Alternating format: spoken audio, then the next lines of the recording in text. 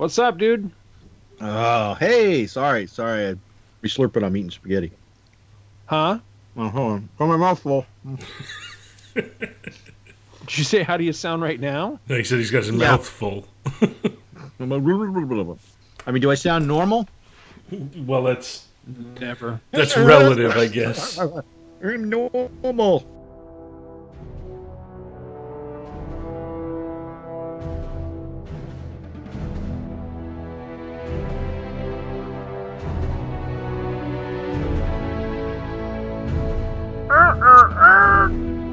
Avengers Spotlight!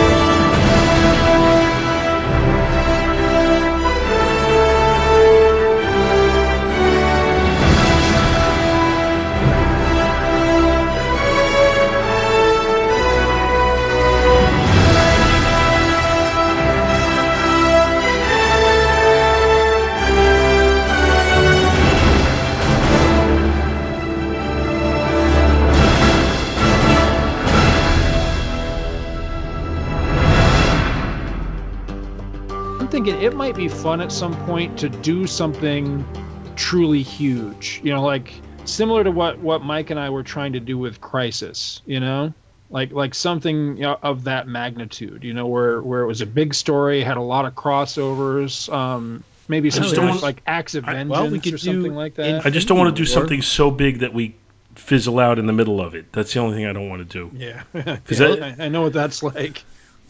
Well, there's Infinity War. We could start doing that in time for Infinity War. Is that one any good, though? Because, see, I only ever read Infinity Gauntlet. Infinity Gauntlet's good. Infinity War is good. Infinity Crusade sucked. Is that the one with all the doppelgangers? No, Infinity War has the doppelgangers. And I thought that was good. Oh, okay. Infinity Crusade is the one with her, where she's the goddess. I didn't like that at all. I never read that one. See, that was where I thought they just went to the well once too often at that point. I didn't read either of the sequels, and I'm prejudiced against the second one only from association. I never actually read it, but I remember some of the specifically I remember the Spider-Man crossovers were just abysmal. So, I can't speak to the crossovers, but the actual 6-issue series I thought was pretty good. All right. I thought it was entertaining. It's the mages and stuff. I thought it was good. I'll have to give it a try. It's not as epic as the Infinity Gauntlet. Epic or Ipecac? Ipecac. From the Epic Pack. From today's episode of Listen to the Prophets. I would totally be into that show if it wasn't about DS9. I would totally be into Back to the Bins if it wasn't about you should comics. Just listen to our piffy discussions. Because we tangent. I get enough of you pithy guys as it is. Hey, piff off. Mother piffer. I prefer to take the pith out of him personally, but I take the piff. I take the piff. I pee the piff. I pee the piff. Why don't we get rolling on this thing already? We've been on for like an hour. Okay. Pumpernickel. Okay, we ready now? Yep. What episode is this? 103. 25, I think. I think we're on 25. Let me see. Hold on, I'll tell you. Avengers Spotlight. 94. I'm looking right now. As am I. This is 20. Yes, this is 25. Ooh. This is 25! Say that. Okay. Back to the Mike's Amazing World. I got the book. How many times are you going to clear your throat in my headset? Jesus. I know. He sucks, doesn't he? I hate Bill. It's like I got mucus in my ears now. Why did you make me have him as a partner? Hate him. Okay. Then I got to pretend like I like him on the air. Okay, yeah, now I'm ready.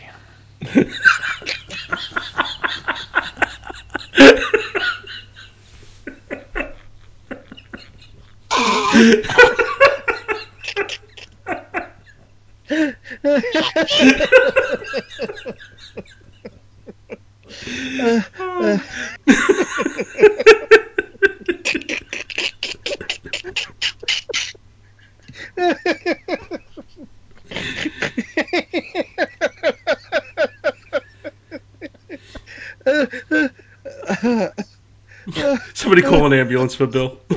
Can't breathe.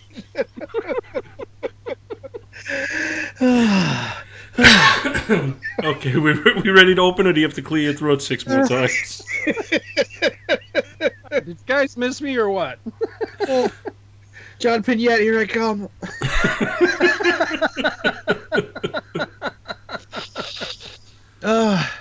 Thank you for that, Scott.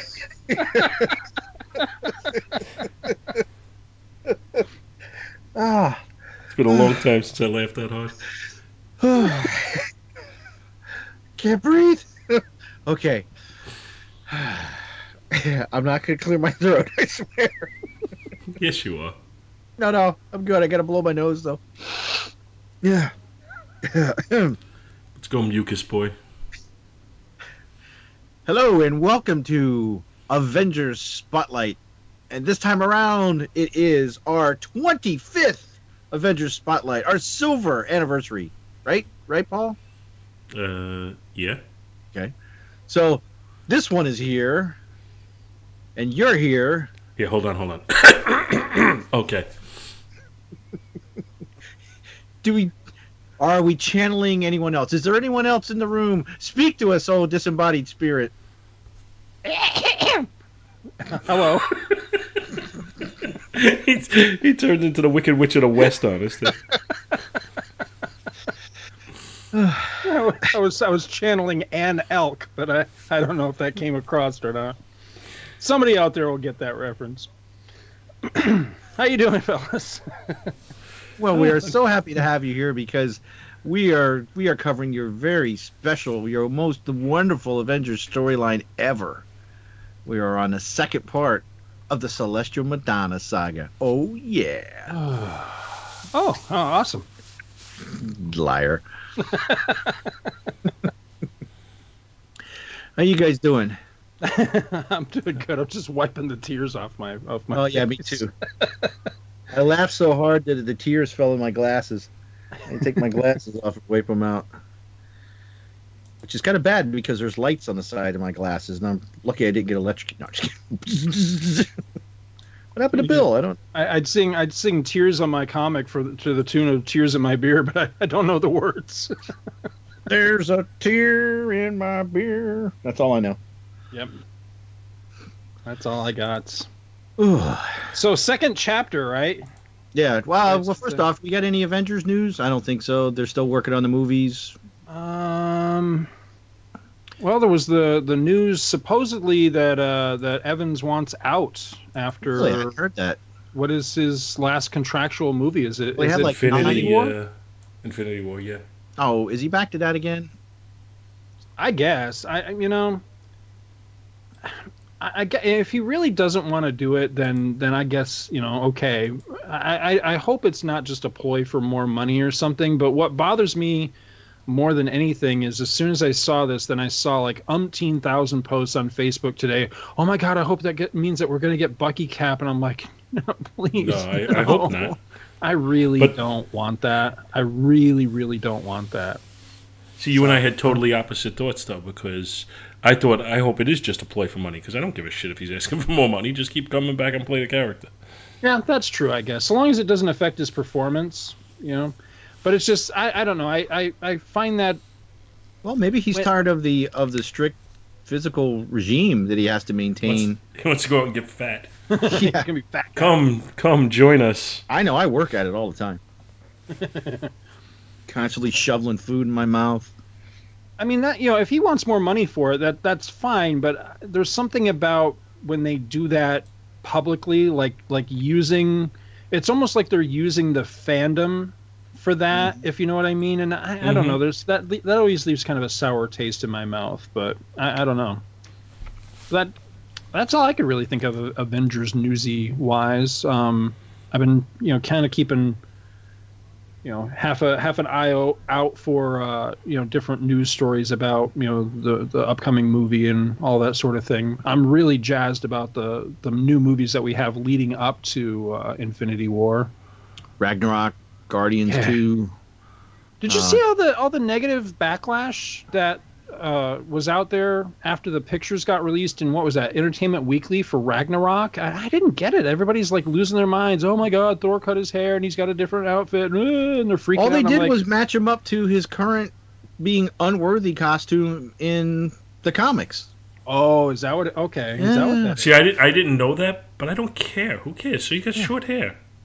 He still looks, tough and like he could beat the crap out of people, and that's all I want from Thor. Yeah, that's what I was thinking. There was a lot of comment about the actual picture on the cover. It's him, Hela, and supposedly the Valkyrie, although I really hope that's not Valkyrie because she doesn't look a thing like the cover. Oh, I thought it might be the Enchantress. So. But maybe the Enchantress. Which cover are you guys looking at? It's the new one on Entertainment Weekly, or at least I think it's Entertainment Weekly. Oh, but there was a lot of comments on how cheesy it looked, and it doesn't look very good. And I'm thinking, did we not learn anything from X-Men Apocalypse? Because say what you want about the movie, I remember everybody losing their minds in the same way when they started to see pictures of Apocalypse and some of the other characters, and they were comparing him to somebody from Power Rangers. And making all these comments about how cheesy, and they did the same thing with Ultron. Remember when they had some of the production stills of Ultron, going, oh my God, that looks awful, and it's like, yeah, stupid, because they're going to CGI him in. That's not the costume that they're going with, and so it's like, have we not learned by this point? I don't know. No, we have not. We are in a community of people who look for reasons to bitch and moan about everything. It's one of the things I regret about our community, but it exists. Right. But yeah, one of the theories I had heard or seen somebody post about was that Hela may actually be... So she's the goddess of death in the Asgardian stuff, so maybe she will actually be the... how Thanos worships death, and she kind of looks like maybe she'll be playing the role of death to Thanos as well. Oh, that's right. Cool. I don't mind if they tie that together. Yeah, so we'll see. I know that's different from in the comics, but who cares? Right, yeah, because death is usually some female figure in a robe, and occasionally you see a human face. But usually you pull back the robe and it's a skull. Yeah, I have no problem with that. I mean, I can understand where people say, "Oh, I prefer to be true to the source material." I understand that because sometimes I feel that way. Mm-hmm. In this instance, it doesn't bother me. I won't complain about other people who it does bother. Right. But, okay. So you think they're gonna? that's the way they're gonna leave Jeff Goldblum? Do you think they're gonna add anything to him? I mean, I'm fine with that. He just looks like Jeff Goldblum with a lot of, he's got like some silver hair. I mean, the Grandmaster was like always, larger than your average human, like 13, 14 feet tall, blue skin. Big head, I didn't think he hair. looked as silly as they make Jeff Goldblum look in the part, though. I'm hoping he looks a little bit more realistic. Right. Like that's the only thing about it is he looks like Jeff Goldblum in heavy makeup. I want him to look more like he's supposed to look. Like this is really the way he looks, not that it's just heavy makeup. Well, and I'm hoping the CGI, they clean it up a little bit and it looks fine. I'm hoping. Well, they toned down the Collector as well because the Collector was, with Del Toro. I mean, maybe he toned down his such acting. He had such a small part that he didn't bother me, but I didn't really care for his look either. Yeah. So in one breath I'm saying everybody's got to get over it, and the other breath I'm saying, I didn't like the way he looked. But put it in perspective. I didn't like the way he looked, but it didn't affect the movie for me. I was fine. I'm not gonna I'm not losing my shit over it. Well, I'm just wondering why, if that really is Valkyrie, why did they go that direction with the casting on that character? Because she should look like she does in the comics, only because in the comics she is very classically, a German woman, and she's got the blonde pigtails and the blue eye. I mean, she's very much, that's a cultural thing. So is this Valkyrie supposed to be like a classic Valkyrie out of legend, or is that just going to be her name and they're going to come up with a completely different backstory for her that doesn't really tie into mythology or anything? I'm very curious where they're going with that. I think they were loosely tied into the mythology later, and Gene, I can't remember what Gene's thoughts are on this. Gene Hendricks, who actually worships Norse gods, but when they said that they were aliens, I think that kind of gave them an out, that they're not locked into the regular Norse stereotypes, I would think, which is why Heimdall, I had no problem with Heimdall. Figure if he's outside on the Rainbow Bridge all day long, maybe his skin is going to get a little darker. Well, on the one hand, and Idris Elba is clearly not Norse. Send all your hate mail to me. He's clearly not Norse, but on the other hand, Idris Elba is really cool, so I didn't care. It didn't bother me. Plus, Heimdall's a relatively small character in the whole thing. Again, it didn't bother me that they veered off the look. The fact that we talked about this once before, the fact that they made Hogan Asian didn't bother me either. Right. I don't know. It's maybe I'm not invested enough in these characters. I don't know. I don't know. I mean, I'm not trying to turn it into a racial thing. It's just with that particular character. Just hate all people who aren't like me. Oh, I'm sorry. With that particular character, it was more noticeable, I guess, because I hate to say invested, because it's not like I'm some huge Valkyrie fan. It's just I am slightly more invested in that character just because I know her. I know her from the Defenders and other things and everything. So to me, she does have a very specific look and everything. And as I say, I look at this woman, if that truly is the role that she's playing, I just look at her as miscast only in the sense of she does not look like a German woman. You know what I mean? And I consider, when I look at the Valkyrie, that's what I think of. As I think of like an opera singer or something like that. I don't know. It's hard to explain, but what's that? The fat lady singing. The fat lady, but that kind of look. I don't know, like a warrior. Of course, now I just picture Bugs Bunny. And right. I just think in the comics she was always hot in the comics, and I wish they got somebody who looked like that. Just because she was hot. I don't know. Is she hot though? I don't know. I'm not sure about the girl they have playing it, so I can't say. I mean, she's not ugly or anything. She's, but I don't know. I'm just going to let it lie there, I guess, before I get myself in any more trouble. But I was just a little mystified by that particular casting decision. But that said, I am incredibly jazzed for all the movies that, the Marvel movies we're going to get this year. I'm really looking forward to Guardians 2, looking forward to Ragnarok, and looking forward to Homecoming. So it's going to be a good year at the box office, I think, Marvel wise. Just to make you upset, they're going to have Justice League. Scott seems too happy. What can we do? Justice League, Smunctious League. As long as I get my Marvel, right? That's what you're saying. That's it. Let them do what they want. So with that, I think I'm going to jump into some facts about tonight's book. Cool. Since we have covered the news and run it into the ground, we are going to be covering tonight Giant-Sized Avengers number 2. I was told there'd be no math. Oh, sorry. Wait, Giant-Sized Avengers? Oh, yeah. I thought we were doing Giant-Sized Man thing. Sorry. No, that's only in your dreams. No, Giant-Sized Avengers number 2. November date. Cover date, November 1974. As always, Paul, where were you in 1974? November. Graduating college. Getting ready for Christmas. 1974, I would have been in 6th grade, 5th grade, depending on when in 74. November? Rolling kids for the lunch. I would have been in 5th grade. Hey, kid, give me a lunch money. 6th, excuse me. I would have been in 6th, that's right. I was just going to say, taking some kids' lunch money. That is hysterical. No, I was wimpy. I was probably having my lunch money taken from me. Was? Oh, please don't take my lunch money, sir.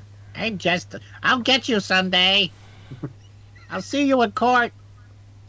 As God is my witness, I won't miss lunch again. And on that day, Paul's life was changed. Anyway, on sale date was August 27th, 1974, for a whopping 50 cents. Woohoo! 64 pages. Of course, the back half of it is a Fantastic Four reprint about Ramatut, which we're not going to cover, so go listen to that on the Fantastic Cast. And on our cover, we have penciler is Ron Wilson and inker Frank Giacoia. And my illustrious co-host brought up a fact that Paul and I were very remiss on and could not figure out.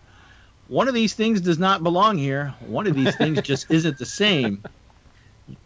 And Paul and I could not figure out, what, blah, blah, blah, blah.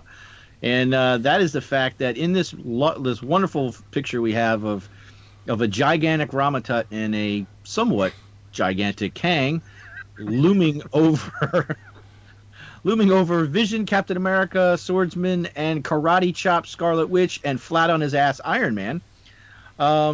Captain America apparently is not even in this book.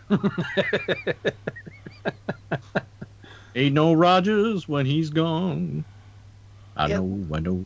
It looks like Ramatut is standing up in front of the classroom on like bring your son in a diving suit to work day or something.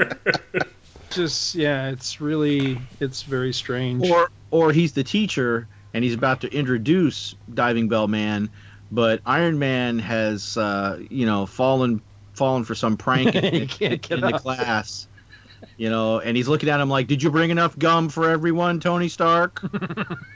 "Oh, I'm sorry. Don't displace me in time." My theory on this, and we were talking about it earlier, my theory is that they commissioned the cover without realizing what was going on in Captain America's series. And this is the time just after the Secret Empire story when he stopped being Captain America for a period totally and then turned into Nomad for a short time before he resumed Captain America. So this would have come out at a point when he was not Captain America, so he just disappeared off the cover. But I guess they didn't realize that when they came up with the idea of what to draw on it. Wait, Cap turned into a probe that was looking around for Roy Kirk? Yes. Error. You are the creator. I just realized that the Ramatut, the Mad Pharaoh here, stole Hercules' kilt too. Oh yeah, look at that. That's pretty much the one he wears. He is Ramatut in the book is not nearly as buff as he looks on the cover. Well, obviously, if he was past Kang, but then he's future Kang. Obviously, Kang let himself go, or is going to have to work himself out. I don't know what's going on. He's wearing lifts, says Ramatut. But is that a snake on his helmet, or is he just damn glad to see us? How you doing? It looks more like a snake with a bird head on it. That's Angry Snake. It's like a buzzard head. Got something on my head. Don't look at my head. I like the swordsman where he's going, "I'll cut you, bitch." I got a sword. I cut you. Iron Man can't stand up because of the weight of his nose pulling him down. And his solar batteries aren't charged up enough. Notice the Kirby crackle at the base of the two villains.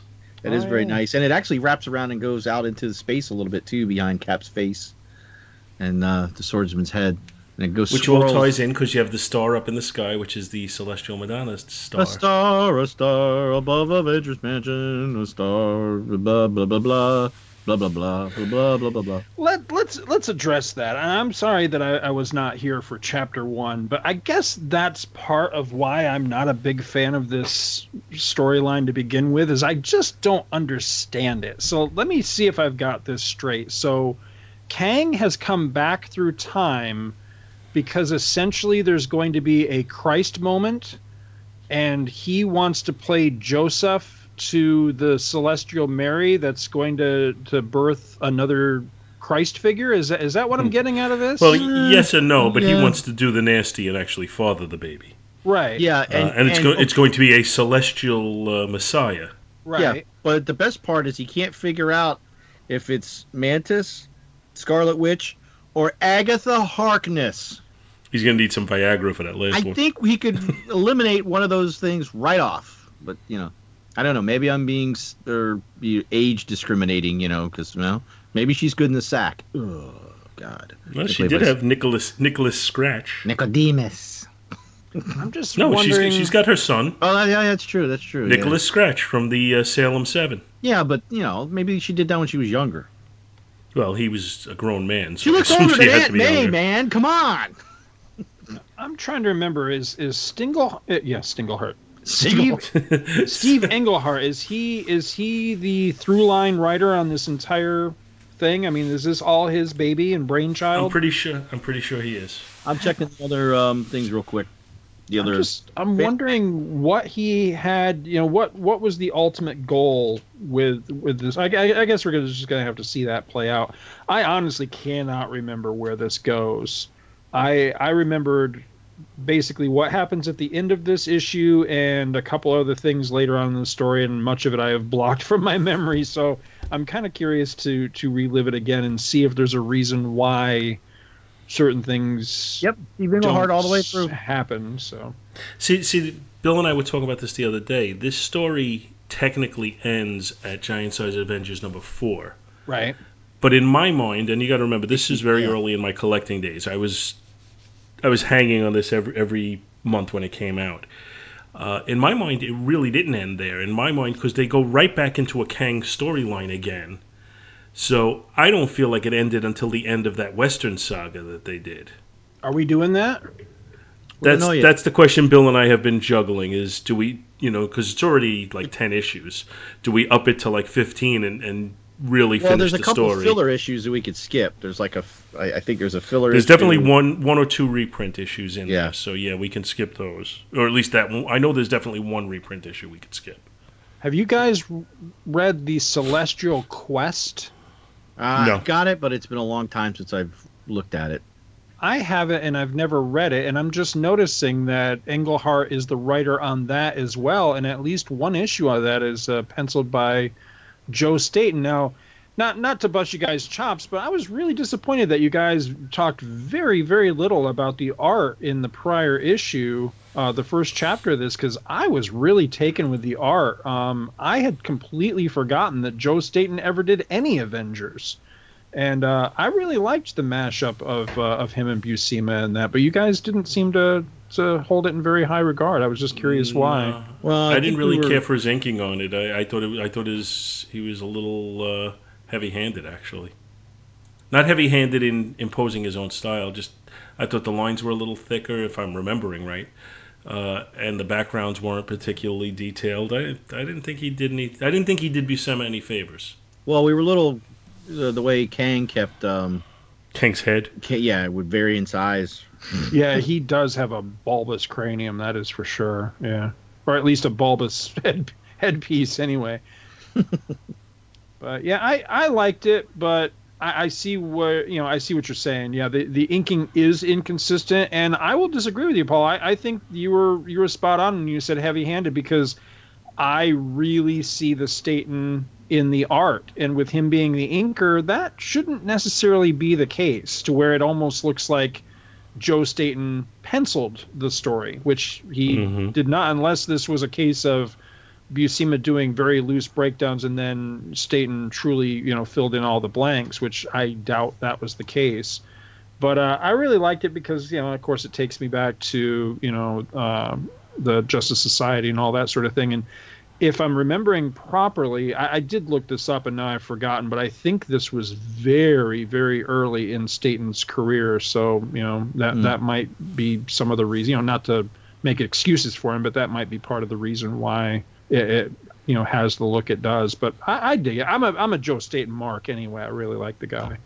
I was kind of disappointed that he was not one of the artists on this issue, although that's not to say I didn't like the art in this issue. I do, the one that eventually Bill's going to synopsize. Actually, I was just looking, and also John Romita actually did some inks on the hotel guy. No, that's Howard Johnson. Because here in my index it says Frank Giacoia and John Romita did cover inks. Because I was looking for an inker inside the book, but apparently it looks like Dave Cockrum did everything. Yeah, we'll get to it, but I really actually like the artwork in this issue very much. And so, with our credits for A Blast from the Past, we have writer Steve Englehart, Artist Dave Cockrum. Tom Orzechowski. Hey, I love Tom Orzechowski. Letters. Bill Mantelo, colorist. And Roy Thomas is the editor. And the synopsis, it goes like this. After capturing 3 jewel thieves, Hawkeye hears of Kang's attack on the Avengers and heads to Avengers Mansion to help. Finding only the team's butler Jarvis, who had lost control of his bowels last issue after being paralyzed, who tells him that Kang abducted Mantis, Agatha Harkness, and most of the Avengers as part of his mad quest for the Celestial Madonna. Jarvis also notes Kang deemed the swordsman too insignificant to capture, which has made the depressed swordsman's already precarious mental state even worse. The swordsman himself returns moments later with new ally, Rama-Tut. Hawkeye is wary, knowing that Rama-Tut is an alternate version of Kang, but decides to play along, partly to keep the desperate swordsman's spirits up, because he's a psycho. Meanwhile, Kang has encased Iron Man, Thor, and Vision inside 3 macro bots to serve as power sources for these killer robots. While... As opposed to macaroni bots, that's a completely different thing. Yes. While Harkness, Mantis, and Scarlet Witch are held inside Kang's prison tubes until he can determine which one of them is the predestined Celestial Madonna. Idiot. Kang sends the Vision Macrobot to the UN to kill the U.S. Secretary of State, but Hawkeye, Swordsman, and Rama oppose it until Hawkeye deactivates it by using an inkjet arrow, you know what ink costs nowadays, to cut off the Vision's solar power supply. When Kang sends the Iron Man Macrobot after China's leadership in Peking, his 3 foes intervene again, now joined by the Vision. The latter's presence sparks an argument between Mantis and Scarlet Witch. He's my man. No, he's my man. You stay away from my man. He's my blah, blah, blah, blah. Over their competing romantic interest in the Vision, who frees Iron Man by solidifying his cape inside the robot. What the f***? Blowing it up. A furious Kang sends the Thor Macrobot against his foes. And what if Kang had screwed up and actually sent in the Macarena bots? Then you have to send in 2 at once. Yeah, because they'd have to do it in time. Now we're going to fight the Avengers. Hey, Macarena bot. Thor Macrobot against his foes, and the Vision frees Wanda, Mantis, and Harkness. Oh, that hot, sexy geriatric minx her. Together, the Avengers and Mantis battle the Macrobot until Scarlet Witch fells it with a redirected meteor. Yeah, let me just say that again. With a redirected meteor. Okay. And Rama-Tut frees Thor. Period. Kang attacks Rama-Tut, baffled by facing another version of himself, and their clash triggers temporal shifts, during which Kang realizes that Mantis, to everyone's surprise, is the Celestial Madonna.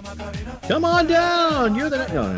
Rama-Tut tries to convince Kang to give up his futile and destructive quest, but Kang threatens to kill Mantis if he cannot have her. That's a good plan. Swordsman lunges in front of her, intercepting Kang's lethal lightning blast himself, while Rama-Tut tackles Kang a second too late. The enraged Rama-Tut struggle with Kang triggers the Time Sphere, of course it does, causing Kang and Rama-Tut to vanish. Mantis tries to comfort the dying swordsman. Oh, now you care, bitch. Realizing too late that she still loves him, and regretting how badly she treated him. The swordsman dies, calling himself an insignificant failure, though his fellow Avengers solemnly disagree. I'm new story. Sorry, I sucked. Yeah. We're sorry you sucked too, so we're in agreement.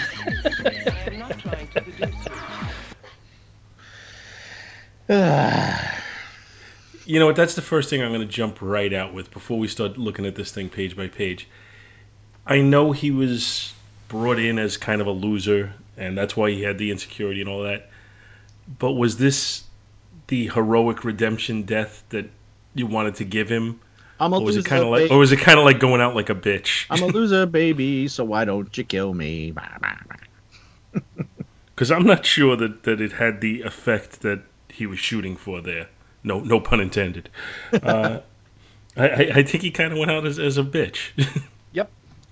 Yes, he did. So he went out as he lived. like a He bitch. died the way he lived, and could be proud. I just saw that you changed his picture. Oh, you just not noticed I hadn't noticed it till now. him. All right, back to the book. Back to the books. Da, da, da. Back to the bins. Oh, sorry.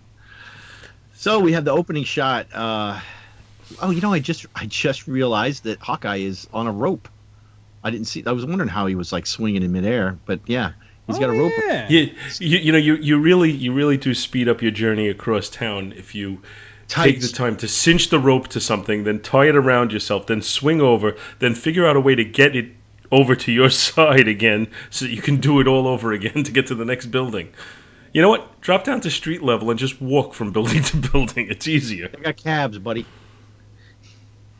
That's I don't know if you've ever listened to Blaine Dowler when he does comic book physics, but he actually did a mathematical and scientific check on could Spider-Man possibly cross Midtown faster on his webs than being in a car. And it's like, well, if all works out perfect, yes. But if he runs into anything that slows him down, no.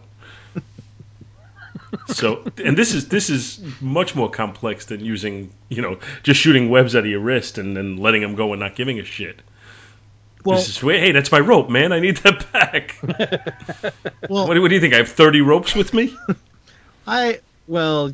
on the next page you see his. I don't want to see his. You see his quiver where he keeps his shafts.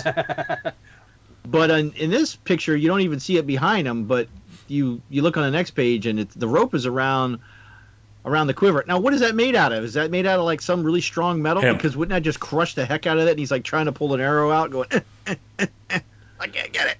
I would think the other one hurt and chafe and everything. That can't be comfortable. No, not at all. On that second page, look at the arrow Hawkeye shoots at the guy on the second to last panel. It's shooting like Dr. Octopus arms out of it. How the hell does he fit that in his quiver? I don't care how much it contracts. It's compressed. I left today. I have one arrow. That's all I could fit. Oh man, it's like really compressed. Pim particles. They'd have to come up with something like that. As soon as it opens, the Pim particles dissipate and the coils come out and wrap around the thug. Yeah. I will say that I never realized that he has purple trunks before, because on that third panel on the second page, his skirt's actually blowing up as he lands on the ground. I never noticed that before. I noticed how his rope just kind of let go of him like it's a snake. Right. It's a woof. Okay. It's got a life of its own. You've landed. I will release. And it was just perfect to get him to the street too. He's a master of calculations. And he's got the steel band arrows. He's got the gag arrow in the end of the gun. And that guy's looking at it like, steel bands pinning me. I like the one whacking the guy in the back of the head. Tunk. And then he just gets on the phone and says, hey, is that like a police call box? What is that? It's not even a regular phone. That's a police call box or a fire call, an emergency call box. Oh, yeah. They did have those anymore? Back then. No, I don't think they have them anymore, but they did back then. Yeah. I like how the cop that shows up is like completely up on everything that's going on at Avengers Mansion. Right. Well, and Hawkeye knows him. Hey, Keegan, what are you doing? Oh, sure. But if me buddies were in big trouble, I'd be with them. Get your ass moving, you lazy. Because then on the next place, because Hawkeye says, trouble, what kind? Oh, the worst. Kane the Conqueror kidnapped him just before dawn and claimed he was gearing up for World War III. In English, Keegan, please.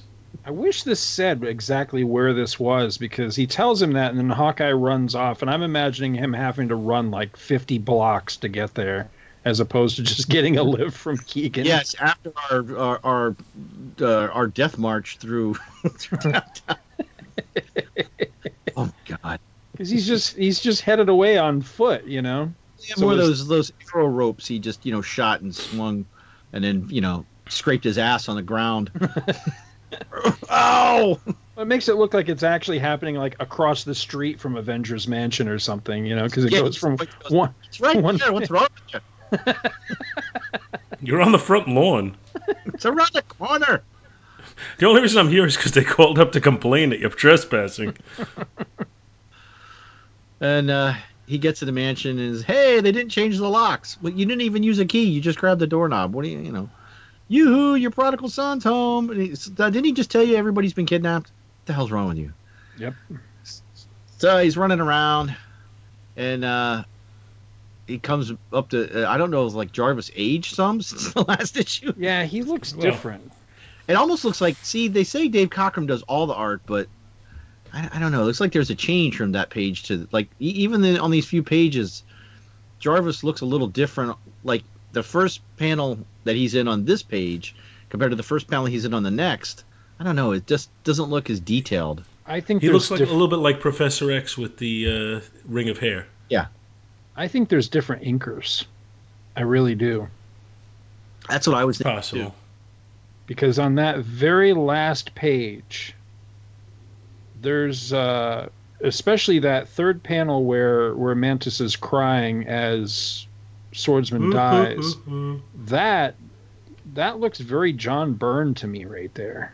Especially her face, her lips, a lot of how she's drawn right there. So I don't know. I mean, but there are several different pages throughout the book that, as you say, do look different.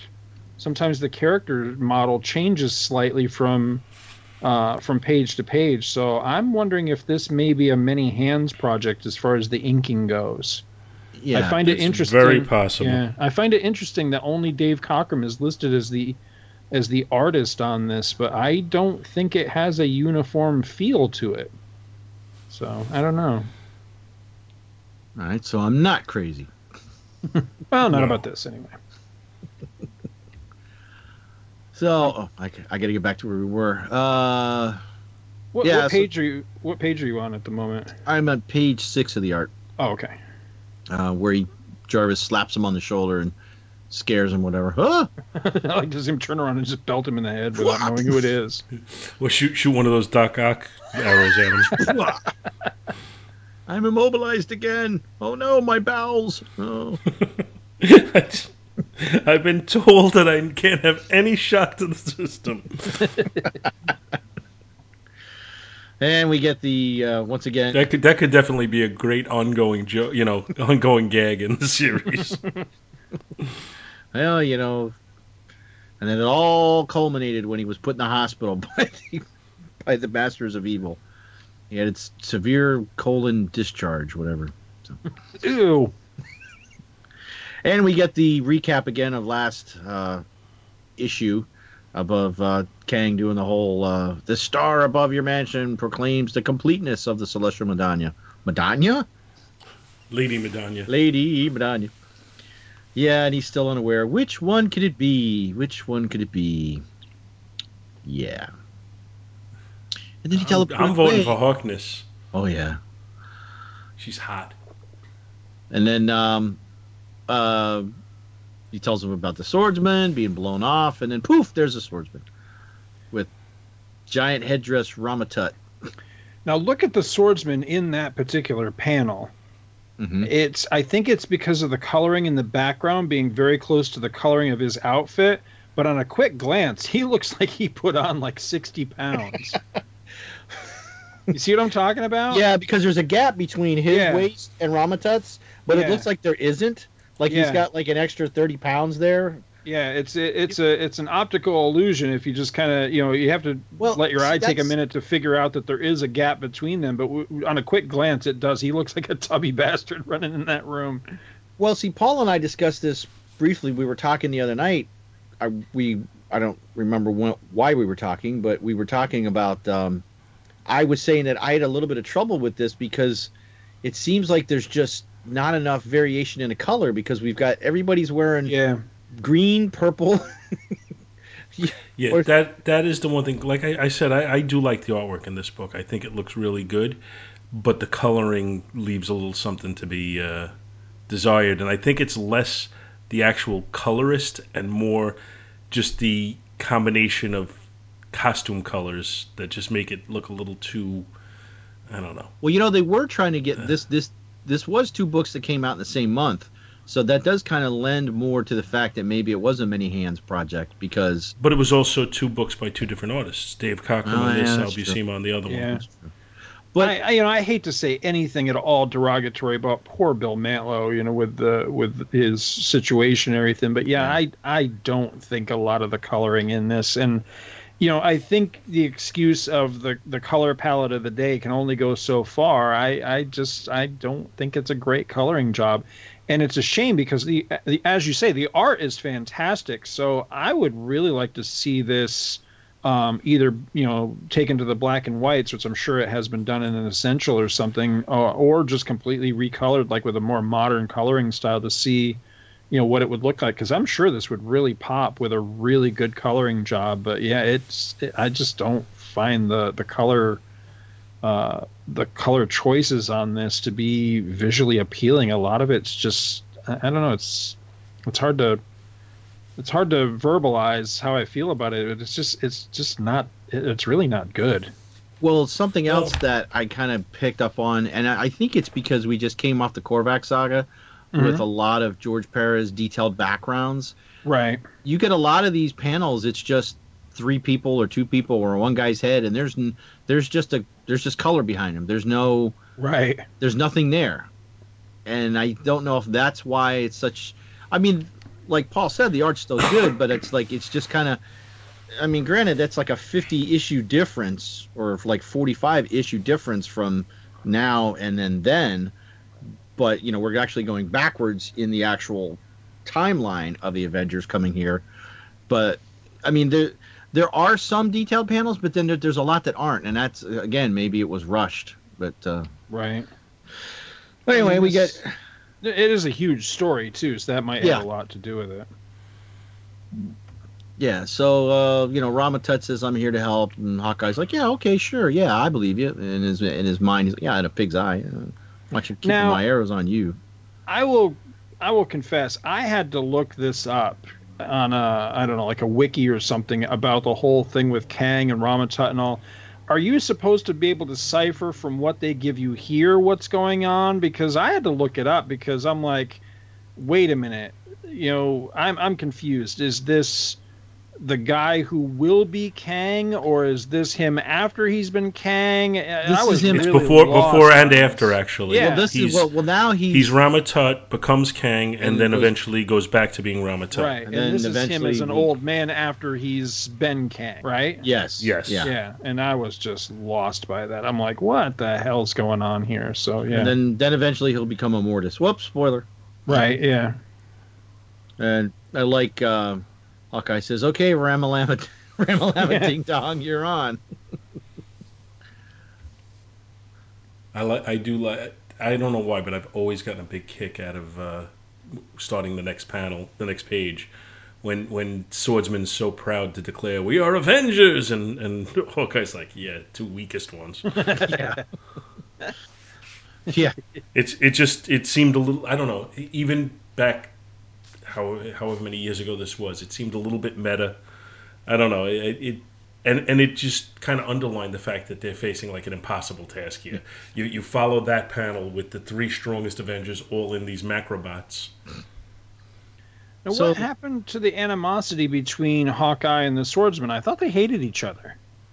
Did they have a reconciliation? They went out for ice cream or something? What happened? I think there was still some tension between them, but I think they had a kind of a truce of sorts. I got you. The Macrobots. So I guess with Tony Stark, he's like one of those Russian dolls, like a nesting doll. A nesting doll, yeah. I got to thinking though, like Kang has all this technology at his fingertips. And why does he choose to use it like one thing at a time? He had the growing man. He used him. I know that why. Didn't work out. He comes with the macrobots. That doesn't work out. He you know what I mean? Like, why don't you just throw everything you have at them? That's an easy question to answer. Go ahead. That's because he's distracted by those boots that chafe all the way up to his crotch. Yeah, I was thinking with those boots, he must be going clam digging or something in the future. See, look, he can't even sit in Fly his fishing. chair. He's going fly fishing. He can't even sit down in his chair when he's going on about the macrobots because his boots are too high in his crotch. And he's like, God, I can't even sit down in these things. I'm thinking he's distracted by that hot mama Agatha Harkness in the compartment behind him. Oh, yeah. She reminds me of, do you guys ever see the Monster Squad? Long time ago. Oh, okay. Been a while. There's the one kid that's always drawing monsters, and he draws the picture of one of his teachers and calls her Meow Mix because he says she has a cat-shaped head. That's what Agatha Harkness reminds me of. Well, she's sleeping back there in her little tube because she was knocked unconscious because she was the one giving the swordsman the little mental clues as to where they were. So, why does Agatha Harkness was? Yeah. That's how the swordsman was able to find his way to Egypt and then bump into Ramatut after he opened a door and sunlight came into the pyramid and bounced off a bunch of mirrors, like in the movie Legend with Tom Cruise, and then activated Ramatut's sarcophagus, and he came out and stopped Swordsman before he attacked Kang, which would have been pointless anyway. Right. But I don't like how Kang automatically says that the Vision's the weakest of the Avengers here. Wouldn't Vision be a little bit stronger than Iron Man? Potentially. You know, I mean, he's got more of a. I mean, well, I don't know. I don't know if he's got. He could fly. He can change his density. He could. I always thought he was considered to be one of the most powerful of the Avengers. Yeah, and Kang just kind of dismisses him a little bit. So yeah, he's going to start World War III by killing the Secretary of State and the leaders of the Soviet Union and the People's Republic. And then one well-placed neutron bomb will spark a worldwide conflagration. Yeah. I'm not sure about this plan, but okay. Oh, well, yeah, why does he need to destroy the world? Why doesn't he just take the women and just go? I need to destroy the world first because I'm a villain. I have issues. So I guess he wants to destroy the world because he figures that once the world's destroyed that he can just step in and take over that much easier. Either that or maybe he assumes he'll just keep everybody busy and they won't bother him while he's, getting it on. I guess. He's in a time spear. He can go anywhere. Although he was always blocked. He always had problems in the 20th century. He had performance anxiety. So, yeah, he takes this time sphere. He's left the Egyptian pyramid because the dog was barking at him, and he went to the time sphere. He drops off the macrobot with the creamy vision-filled center, and begins to smash its way into the UN. And poof, up comes Hawkeye, Swordsman, and Ben Grimm. Oh wait, that's Ramatut in a trench coat. Thought it was maybe Ben Grimm in a trench coat. Nobody will ever recognize me in this. And how is he fitting that huge headdress underneath that hat? It's got a huge hat. It has a compartment of holding. I could hide my headdress in it. Is it It's just a me? little lump on the hat where the snake would be coming out of the front. Is it just me or these macrobots just look really sad? Yeah, they definitely have sad monkey faces. It's like Curious George can't find the man with the yellow hat. And Hawkeye actually references one. He calls him Robbie for Robbie the Robot from Forbidden Planet. That's on page 10, second panel. Holy spit, Robbie's not even slowed. But then the second to last panel, Hawkeye has a little bit of a pinhead. Oh yeah. Where He's got very big thighs though. So you see little anatomy issues on that panel. Yeah. However, I do like the next panel when Robbie gives him the back of his hand. He takes him out, both of them with one shot. Oh. And I do like the way he took Vision out. He knew his weakness. He knew that he gets his power from the sunlight, and he blocked the sunlight for him. Okay, I'm a little surprised that he ran out of energy quite as quickly as he did, though. But what does he do at night? Wouldn't he already be... He's already inside something. Is there some little opening that's allowing the sunlight to come through? Yeah, the eye holes on the robot. That's what it says. Oh, it does? Yeah. Oh, I missed that. Whoops.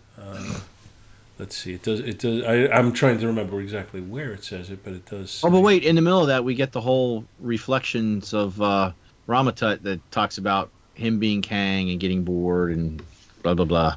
Right. Going back to Egypt. He looks like the shadow on in that first panel there, the little inset on page 14. I know what evil green on the side of his head. What evil lurks in the heart of Kang. Ramatut knows. I really like the art on this page, though. That is really well done. And in the last panel on the page, he's doing the Captain Morgan pose. Right. Hey, he's 70. He looks good for a 70-year-old man. He's like Jack LaLanne.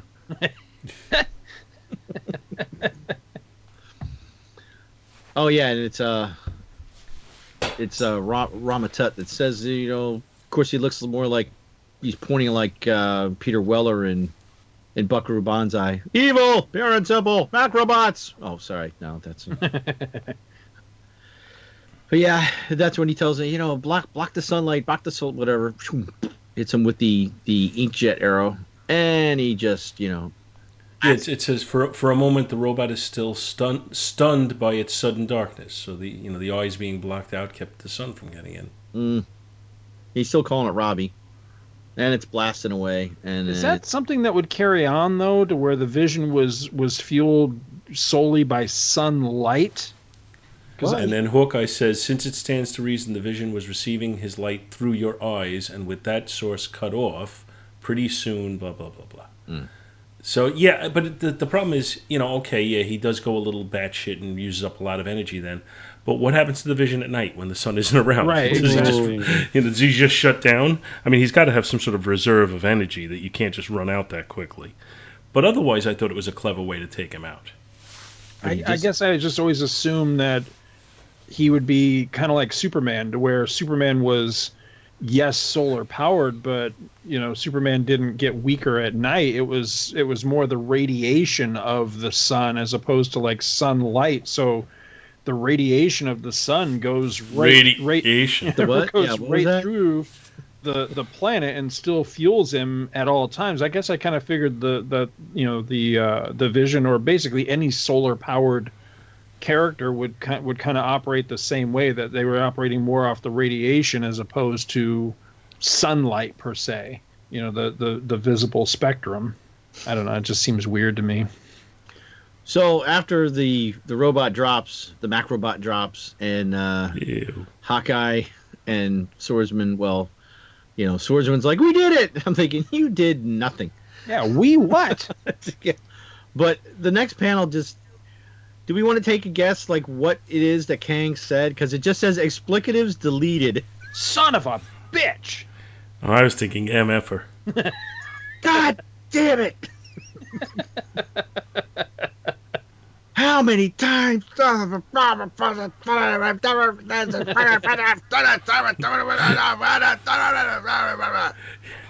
can just go with the cartoon. He turns into Yosemite Sam. Oh, darn for it!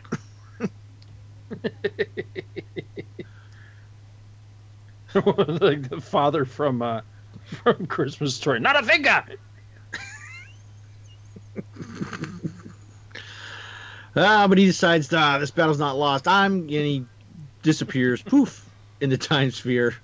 And they're moving the Vision around, and the Vision right there is like he's going, ooh, cramp. ow, ow, ow, ow. Charlie Horse, I can't go swimming. Half hour. That on page, what is that? Page 17 of the art. The middle panel at the top, that looks a lot like a Byrne drawing, doesn't it?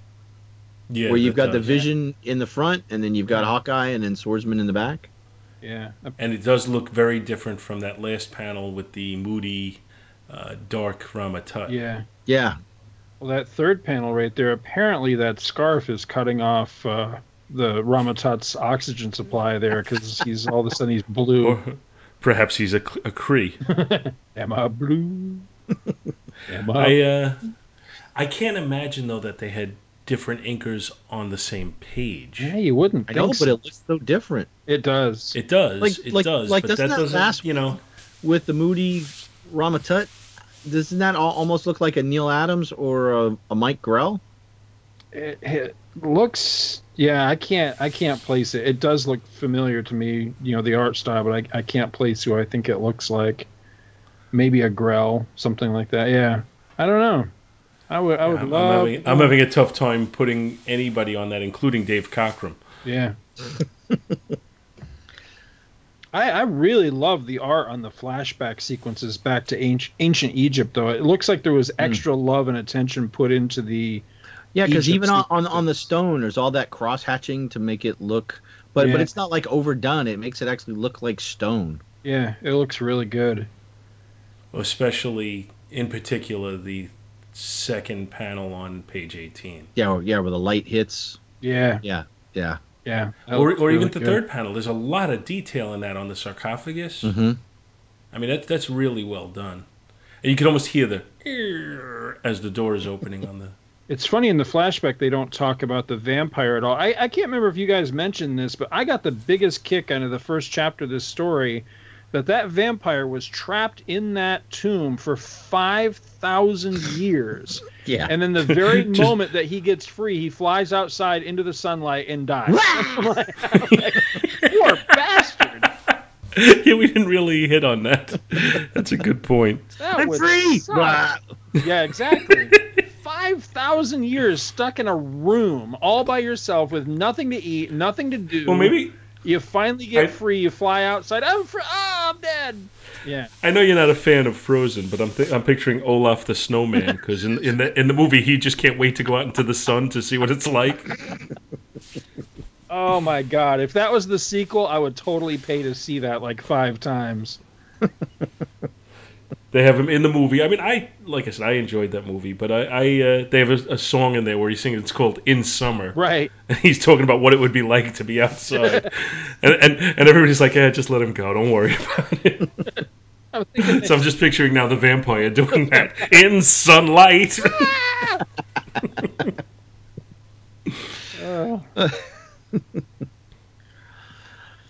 Well, the next sequence we have is Kang decides to change up his plan, and he's going to go, we're going to reverse my targets, and I'm going to go to Peking, the Forbidden City, and Get some duck, man. Peking duck, some General Tso's chicken, and he lets loose the nesting doll Iron Man Macrobot, and as it appears, Now- it says the most astonishing sight since Richard Nixon appears in Peking. Yeah, but in this timeline, Richard Nixon just shot himself in the head in the comic. That is true, and Steve Englehart wrote that. Yeah. Oh, that's right. No, actually, he did not shoot himself in the head. He put the gun to his head, and he was going to, and then Cap said, "No, don't." Oh, I thought and he did didn't. shoot himself. No, he was just totally disillusioned, but he stopped him from moving. I like when he releases the Macrobot. It's, if you read the way it's written, it says, "Even if the Avengers' sinister ally has learned of my plans, he will lead them to Moscow now. The reversal of my final 2 targets will yet bring me success." Right? Everything is in order. They actually lower the volume right in there. Yeah. He's speaking to himself at the end. And so they all pop in, and that's right, Ugly. Now you've got 3 Avengers on your case. Okay, well, maybe 1 Avenger, 2.5. Look at the vision. He's like, "Oh, my aching head." Ugh. He's got his hand on his temples. What is going on here? Oh my God! Shouldn't have. And that's a point now where the coloring also fails. Look at that panel, the 4th panel on page 19. Yeah. Like there's no reason for that to be bathed in purple like that, or whatever you'd call that color. I guess the glove is purple, so I don't know what you'd call the background. Yeah. And then we have Lavender. What'd you say, Scott? Lavender. Yeah, I guess that's yeah. And then we have the busty witch under glass. Wow. Oh yeah, she's getting kind of. Whew. Her and Mantis, and then they have like a little cat fight in there. What? Since when is the Vision your man, lady? Neither he nor I heard anything about it. He's mine. Oh, is he? Must he suffer lavishly then? When you play your games of neglect and abuse, is that what you expect of a man? Who Who the F are you to talk? What have you done to the swordsman? Oh my God. Somebody, ugh. All right, Bill, it's a comic book. Just like Min She's not a real woman. Just like Min She's not a real Robotech. Oh, sorry. Don't get me started. and then Wanda tries to listen here. I've been going through a rough time. It's all about me, discovering myself. Whoa, the Vision understands. In this one's land, really? Her hips are expanding in that shot. She's ready. Whoa, in this one's land, a woman is taught to discover her man. All right. So who are you? Cue the porn music. Bow, bow, chicka, chicka. So who are you, Marco Polo? Marco Polo. If you hadn't been so intent on exploration, your first man wouldn't be in the shape he's in. Oh, you go, girl. Oh no, she didn't. The swordsman is weak. He was not. You just see her doing that head shake thing in the tube. The heads are going back and forth, and then Kang's like, "Shut up!" Why the hell didn't I make these things soundproof? The only man in your lives now is me. So cease this raucous prattling. Raucous prattling. Why does it just say shut the F up? Shut up already. So help me, I will gas you too. What? Well, there's gas all around them. So why are they not asleep? I mean, Agatha Harkness. Because he shot the crap out of Agatha Harkness. You can just they're arguing, and in the background you hear. But I mean, what is the gas doing if not rendering them unconscious? Is it just like keeping them fresh, or it's there for atmosphere? Literally. So, back in the battle, Hawkeye tries the old. And you know what? I know why he says this, but it's so funny based on what will happen years down the road. Because Hawkeye in this panel says, "Okay, big boy, I hit the jackpot with this once. So let's have a replay for the West Coast." Yeah, I thought that was cool. What he's talking about is like a replay, like when on the East Coast when something is broadcast, it's replayed on the West Coast. Yeah, when they used to do live TV on both coasts, yeah.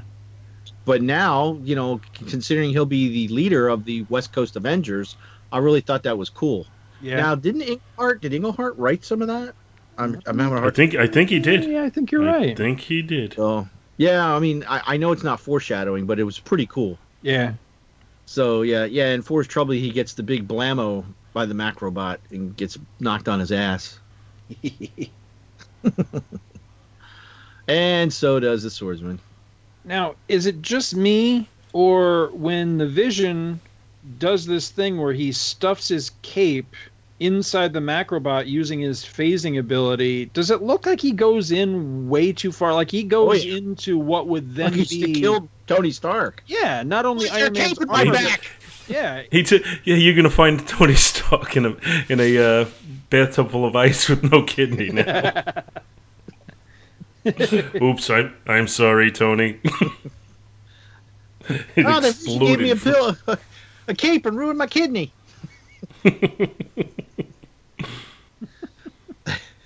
He gets bounced back with a thump.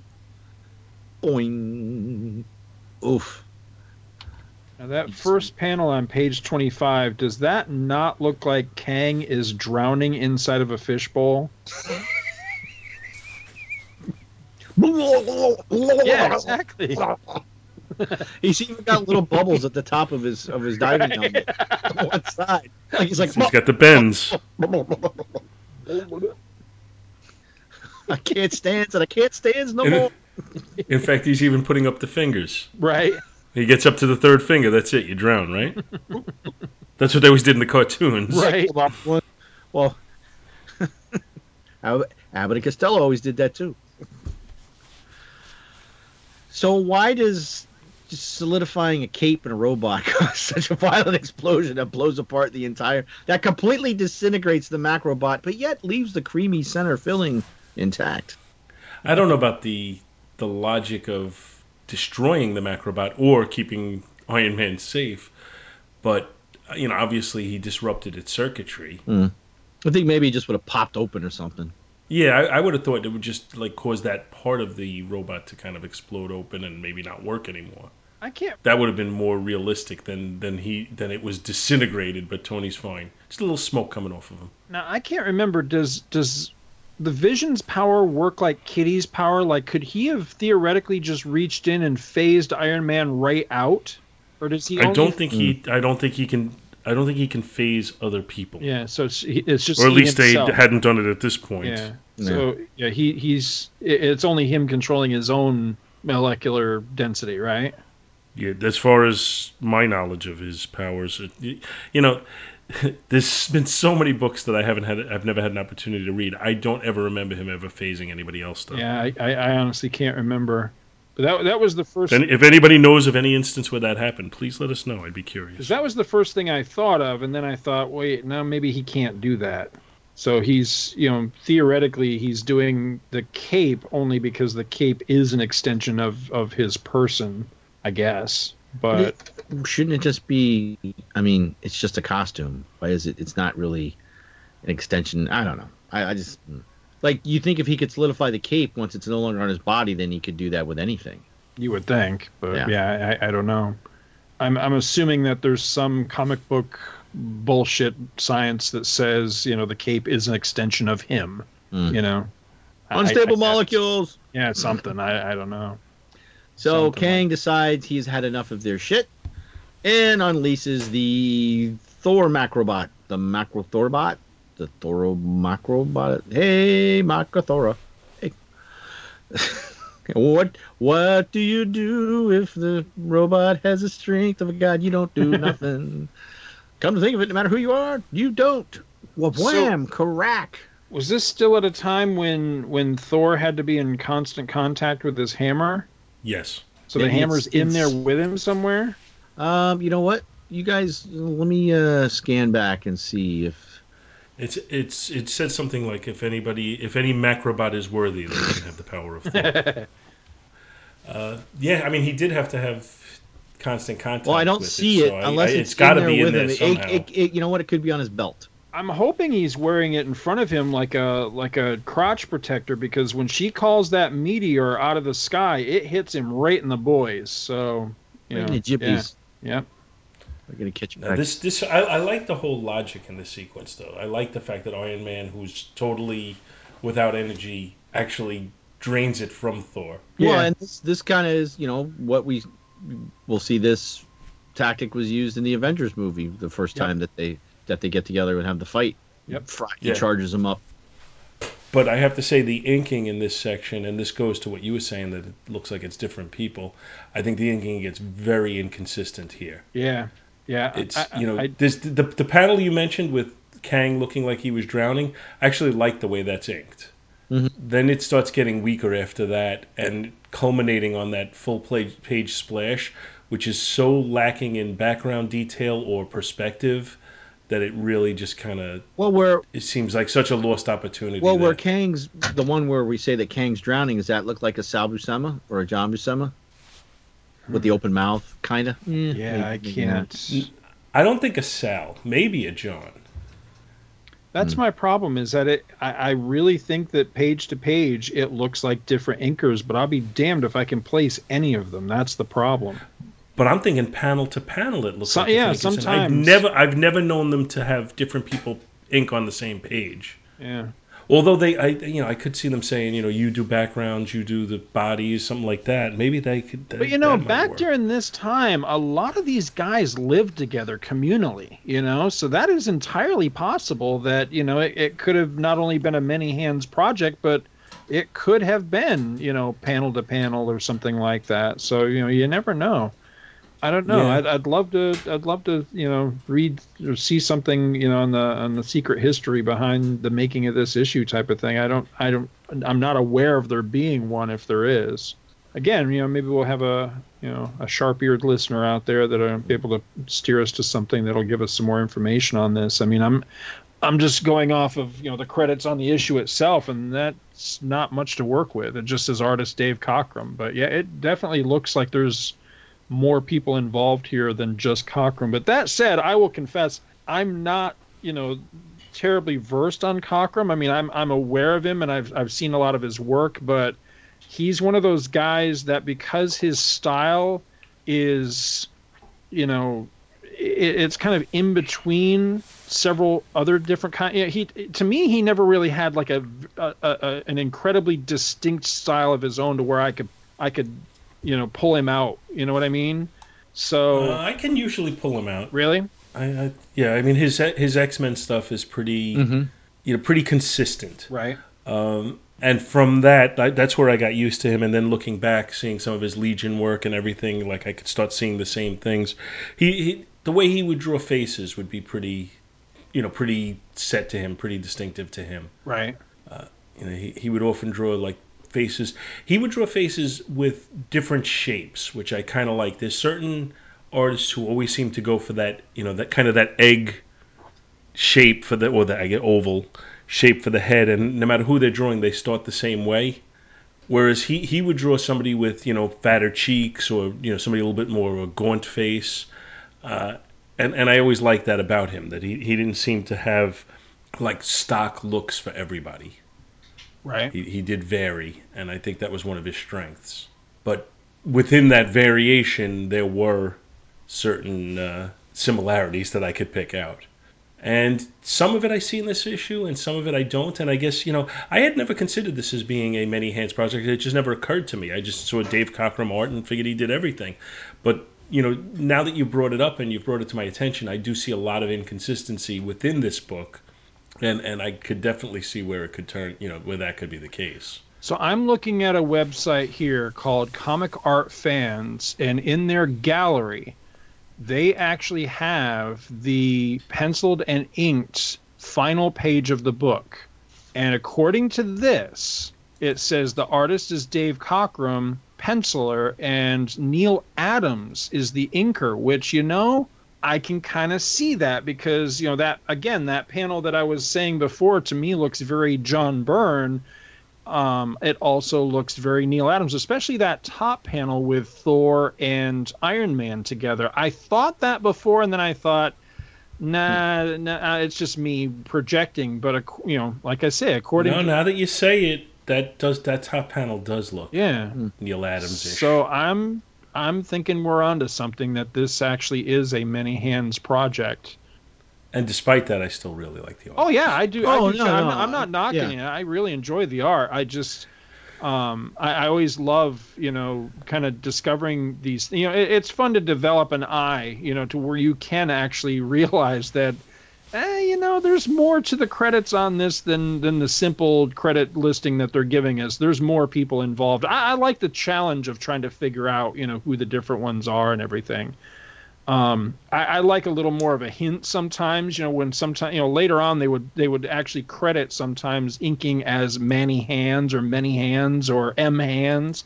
I always like those little, that little clue, but again, it's fun sometimes to discover it on your own, even without the clue, just looking at the art and being able to have enough of an eye that you're like, nah, I don't think this is consistently the same person or the same team throughout the entire book.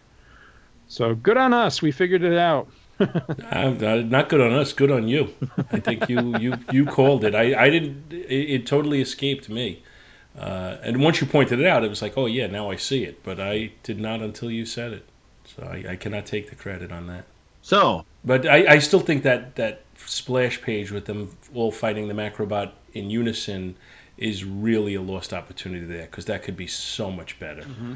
I think he was going for dynamic and put something together that was dynamic, but didn't bother to consider spatial relationships and perspective and backgrounds and so much stuff that could have just improved what he's got going on here. Well, let me jump back to the story, because we're only 2 pages from that. So after Iron Man gets charged up and does an attack on the Macrobot, Vision slips over and releases Wanda and Mantis, and then and I think the Hogness just drops to the ground. Actually, I was wondering that too, but then you could see that you could see he's carrying her, and Wanda and Mantis are like, yes, we are united to, and Wanda's like, I'm not united with you, never, and she creates lava out of the ground to try to stop the Macrobot, and of course Mantis decides to attack him with a kick Okay, we'll just leave that hanging there. But now we're up to the splash page that you're talking about. With a bare foot, by the way. And then That's going to do a lot of good against and Thor. then she decides that she's just going to wrap her legs around his head in the splash. I'm pretty sure she's commando underneath that thing too. I'm just going to let that go. No, But you looking- don't think so? Oh, no. I was going to say something even cruder. Oh, okay. And I'm just still going to let that go. But looking at, okay, you got that splash, and then I looked at the next page. Doesn't the next page look like it was done by Bill Sienkiewicz, kind of towards when he starts doing the New Mutants?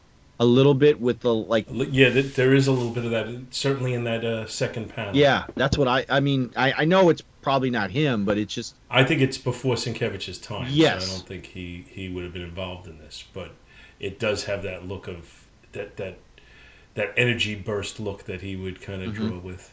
Especially the... But I'm looking at it and I'm thinking that's a Neil Adams panel. Look at the way Iron Man looks in it. Oh yeah, with the action. Just the lines on him and everything. I'm thinking that's a Neil Adams. And then it's probably him on Wanda, you think, too? Well, I'm thinking he did the whole panel. Right. And she just turns a meteor in mid-flight and smacks it right into the Macrobot's crotch with Mantis hugging for dear life. Bawamp. Bawomp, baby. But as drawn, it looks like he was hit with water. Splash. I'm surprised the Macrobot didn't disintegrate, just like the Iron Man one did. Apparently, they're quite delicate once you get to them. So they are able to open up and free Thor, and the size of the wings on his head took the whole head of the Macrobot. Good thing we had room for these wings. And that next picture after he's out, that you think that's that almost looks like Gil Kane. Yeah, well, I don't know. You think so? I'm thinking it's probably Adams again, but it looks Gil Kane. I mean, Thor looks pissed. I'm thinking it's Adams, but there's a little bit of a Gil Kane look about Thor's face. Yeah. I can't place that one. Kang wants to know who the guy in the trench coat is with no pants, because that's what it looks like. And he blasts him with a blast and blows off his coat, and he's like, then it reveals that... I will blast you with a blast strong enough to disintegrate your coat, but not harm you in the slightest. And yeah. And yet not damage your undergarments. Unstable molecules. And then I love this next page. Yeah, that's you've got these you have the two of them getting ready to fight or touch, and then like when they make contact, there's all these different sometimes when they touch. There's all these not really explosions, but it's almost because it says that there's that time ruptures, and you have all these little individual, like, not really panels, they're like bubbles kind of that all mesh together that fill out the rest of the actual panel, and in it you see like you've got Doctor Doom and the Scarlet Centurion behind Ramatut, each in their own one. You know that at this time they were playing with the idea that Doom was a relative of Kang's. And later they would be mixing in Nathaniel Richards, Reed Richards' father. That's different book, different time. You know, further down the road, we've got the Grandmaster. We've got now. Do you guys know the one where it shows Cap and Vision in like a Steve Ditko kind of universe? Is that from a book? Is that from something in the past, or is that just something they made up for this? Yeah, it looks like they're in Doctor Strange's realm. Yeah. Could it be something from the future of the story? Well, that's what I don't. Yeah, that's a good. Not in this story. Because the one like up in the right hand corner with Black Panther, Goliath, and Quicksilver, I believe that's from the Kree-Skrull War time frame. Yeah, I think it is. And then you got another one that has the Hulk in a panel by himself, and then you've got the many different versions of Hank Pym. Right. Then you have Ramona. Yeah. And the Sphinx. For no apparent reason. Well, that's where his original time ship was. Mm-hmm. Right. Yeah, but the Cap and Vision one, I have no clue where that's. Yeah, because they're running on a road in some type of dimensional space, and the road comes out of a snake's or like a set of jaws that looks like a snake, just the teeth, no face or anything, no ticket.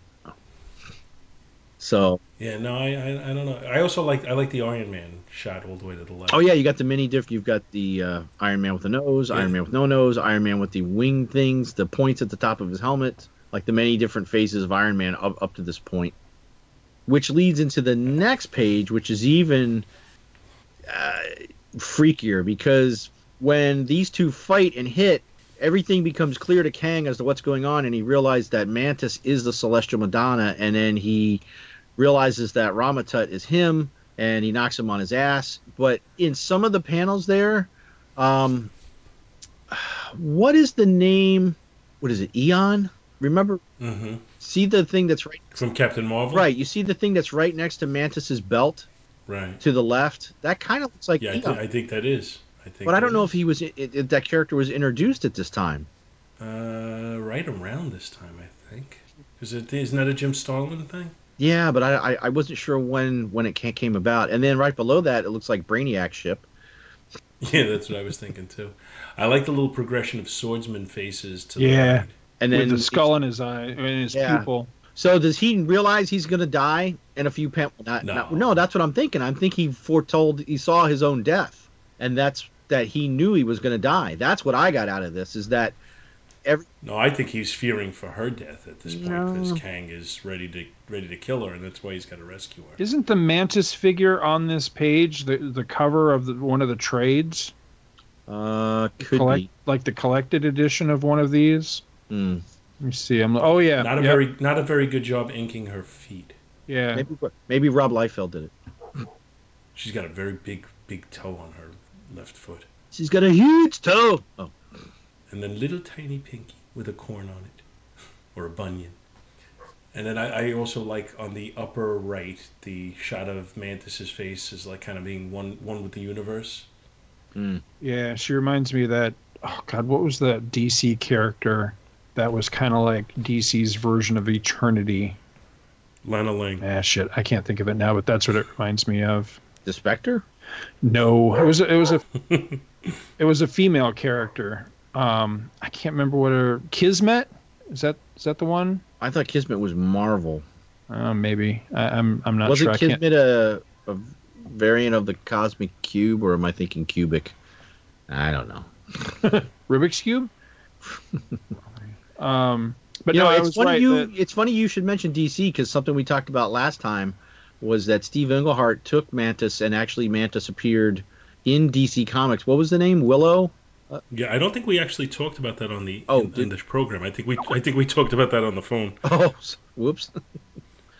Yeah, I looked up Mantis in Wikipedia, and they had a whole thing about how Steve Englehart wrote Justice League and had a character named Willow who referred to herself as this one, and apparently had the Celestial Messiah by that time. And she actually referenced. She said this one was from somewhere else. So, yeah, somewhere that she cannot mention or something like that. It was very snarky. And then apparently he also brought the character to one of the independent books and changed the name again. And so Mantis has a very long career beyond even Marvel, which is kind of a secret history. I was right. That character's name is Kismet, because as a matter of fact, in the JLA Avengers 4-issue miniseries, there's actually a panel of Eternity and Kismet making out with each other. All right. Even Eternity needs a little something on the side. But yeah, when this was collected as the Celestial Madonna trade paperback back in, when was this, 2002, it's basically a stark black and white background with just Mantis, and this is the picture they used. They basically took Mantis off this splash page and put her on that cover. Really? So They had Carl Lumley from the Fox show? Oh, wait, never mind. Sorry. No. Mantis? You never saw Mantis? The Nope. show? Saw Manimal. Nope.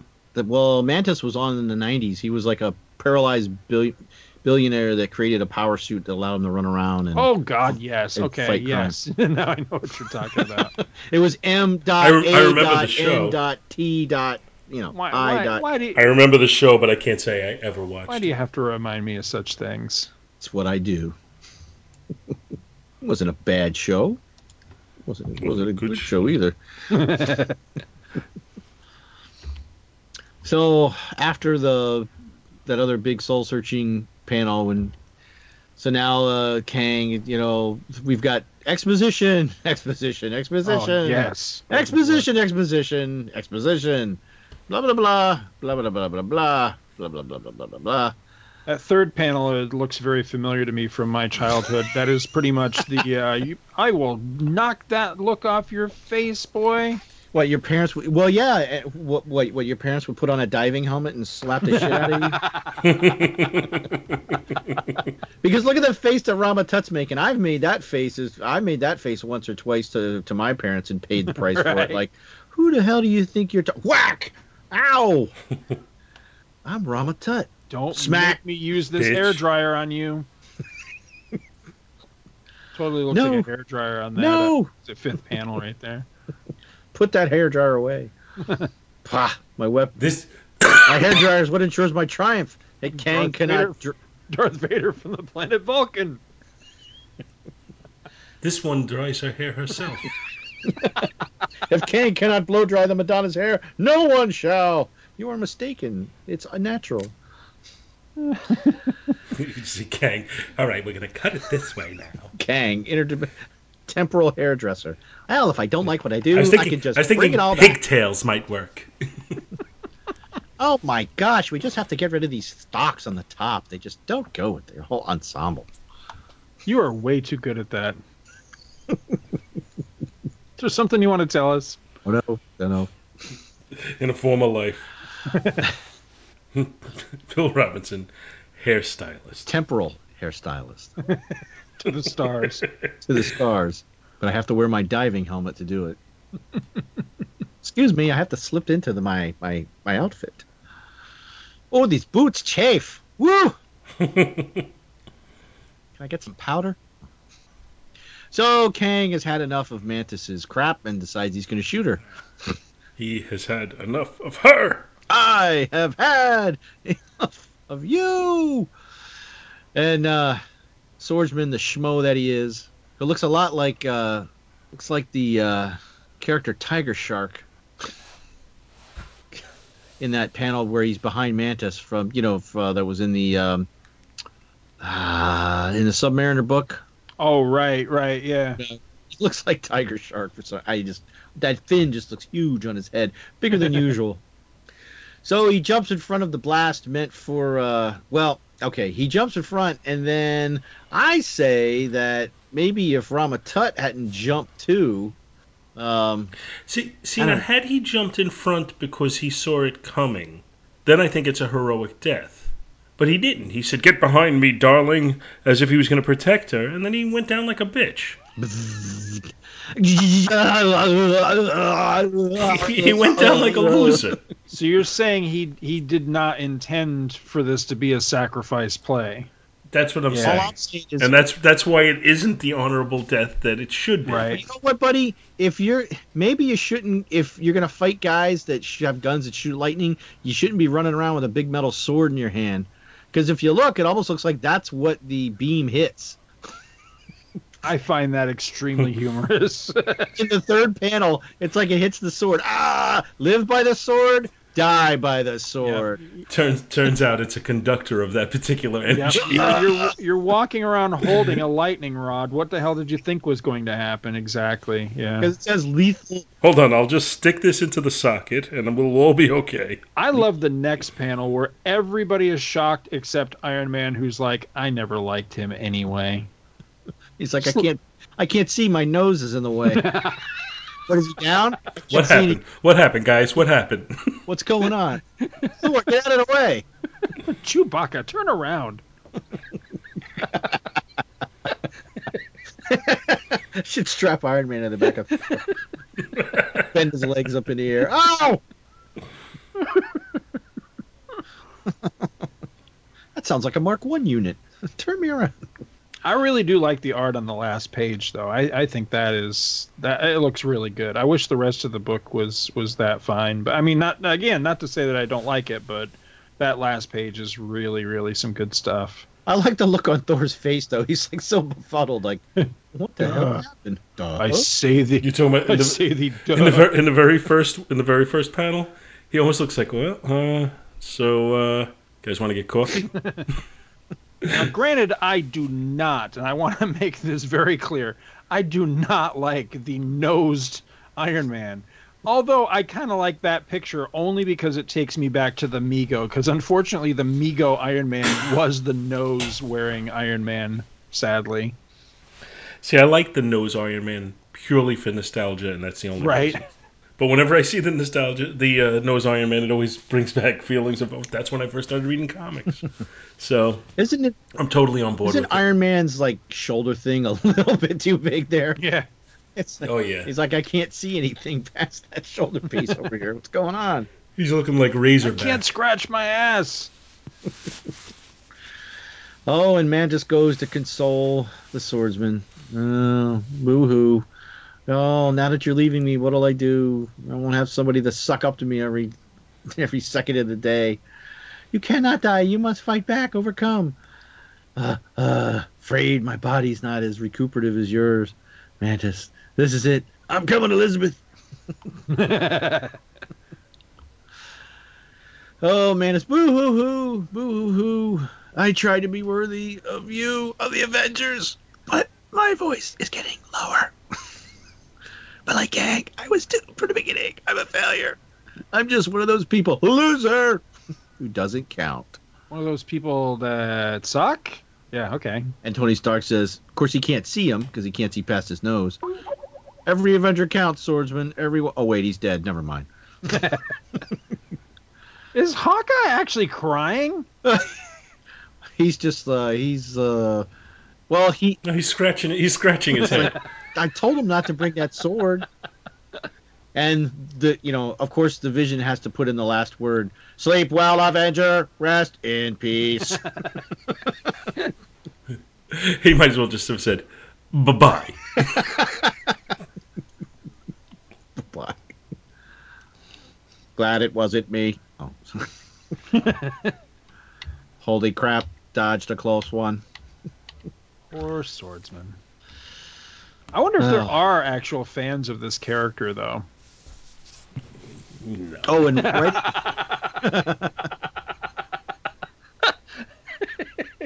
No. And right at the last page, underneath, or the last panel, underneath, you see what it says underneath the swordsman? Termination. Termination. You're terminated. You're terminated ever. They just had a flat You are line. terminated. Oh, that's funny. And that's Come on, it. That's the Kang, end kill of me. part I'm here. 2. Come on. Shoot me. And that's it. And just for the record, the balance of this book is the first appearance of Rama-Tut in Fantastic Four Number 22, I'm thinking. Well, that's right, because this isn't this isn't the full 64 pages, is it? Yeah, I just read just this. Is this it? It's just this and that reprint that make up the. Yeah. Okay. Yeah.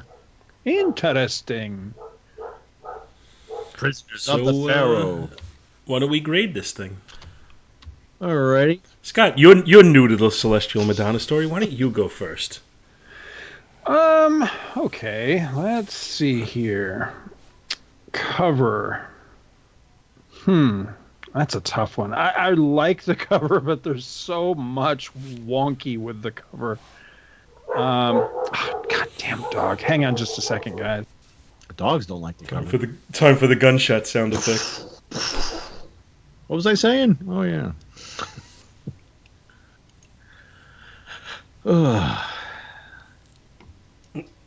It's all right. It's not like we were almost done. Apparently Mike Perkins is going to be doing a signing at Yancey Street on April 1st, 10 a.m. I don't know who Mike Perkins Oh, he's is. the artist on Iron Fist #1. Oh. Sorry, it's the time of night where she just, for no good reason, just wants to sit at the window and bark. You guys want a dog? We've all been there. Just sit at the window and bark.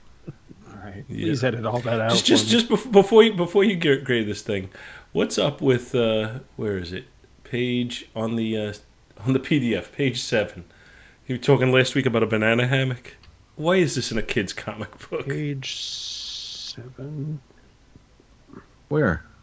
Which one? Let's rush this coupon now for muscle fiber. Oh, I don't. I wasn't looking at. I don't have the ads in my. I must be looking at Oh a my different God. source Oh file my than God. you guys have because I don't have the Could ads. consider yourself lucky on this one.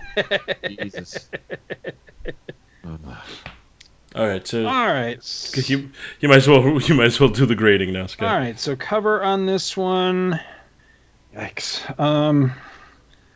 I think I'll go. I think I'll go a B on it because it's not like it's a great cover, but I really like it just because it's so damn wacky. You know, I love the fact that nobody's eyes. It's almost like this is like a poorly CGI'd movie or something because nobody's looking where they should be looking. You know what I mean?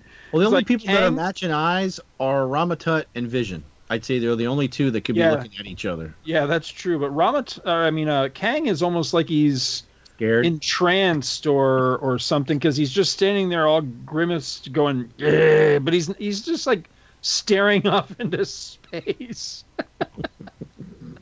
But I love the stern look on Ramatut. You know, he looks like he's just cross with the Avengers. You know what I mean? Like he's going to scold them. I don't know. It's He's really got his beard waxed too. I mean, that thing looks like he could chop wood with it. yeah, not only is Ramatut upset with them, but the snake on his hat is none too happy with the Avengers either. So yeah, it's just weird. And then Iron Man, what the hell is up with it? It's like he's scared to death. I've got to crawl away. So I don't know what's going on here. I think on that's a little misdirection because the cover says the death of an Avenger. yeah. I think they're trying to make you think And it's it was Iron always Man. Iron Man with these things. Oh, it was always Yeah, Iron Man. I don't. What is up with that? I think next issue they do that too. Giant Size Avengers #3. I think they give you an Iron Man misdirection. Doesn't he actually die? Yeah, but then they bring him Yeah. back So He got better. in the same issue. Right. But we will get to that one. So yeah, I'm just gonna go a straight B with the cover.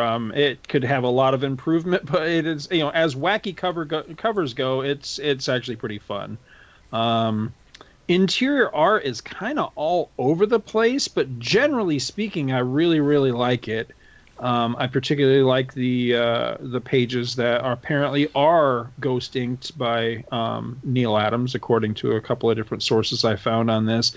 Have no idea who some of the other inkers that we looked at. Maybe it may just be the two of them. It may just be Cockrum and Adams doing some of them. Maybe that's where the inconsistencies we're seeing come from on this. I really don't know, but I know.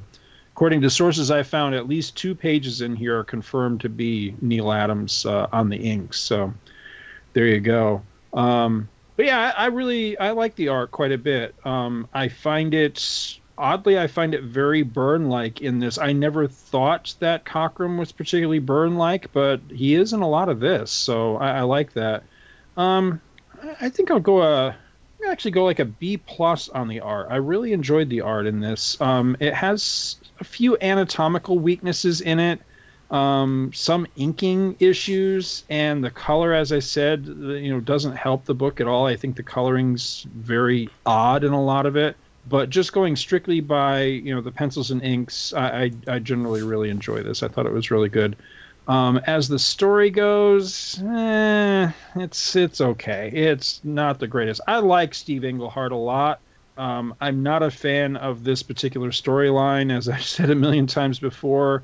This particular issue doesn't do a lot to change my opinion of it. It's a lot of wacky.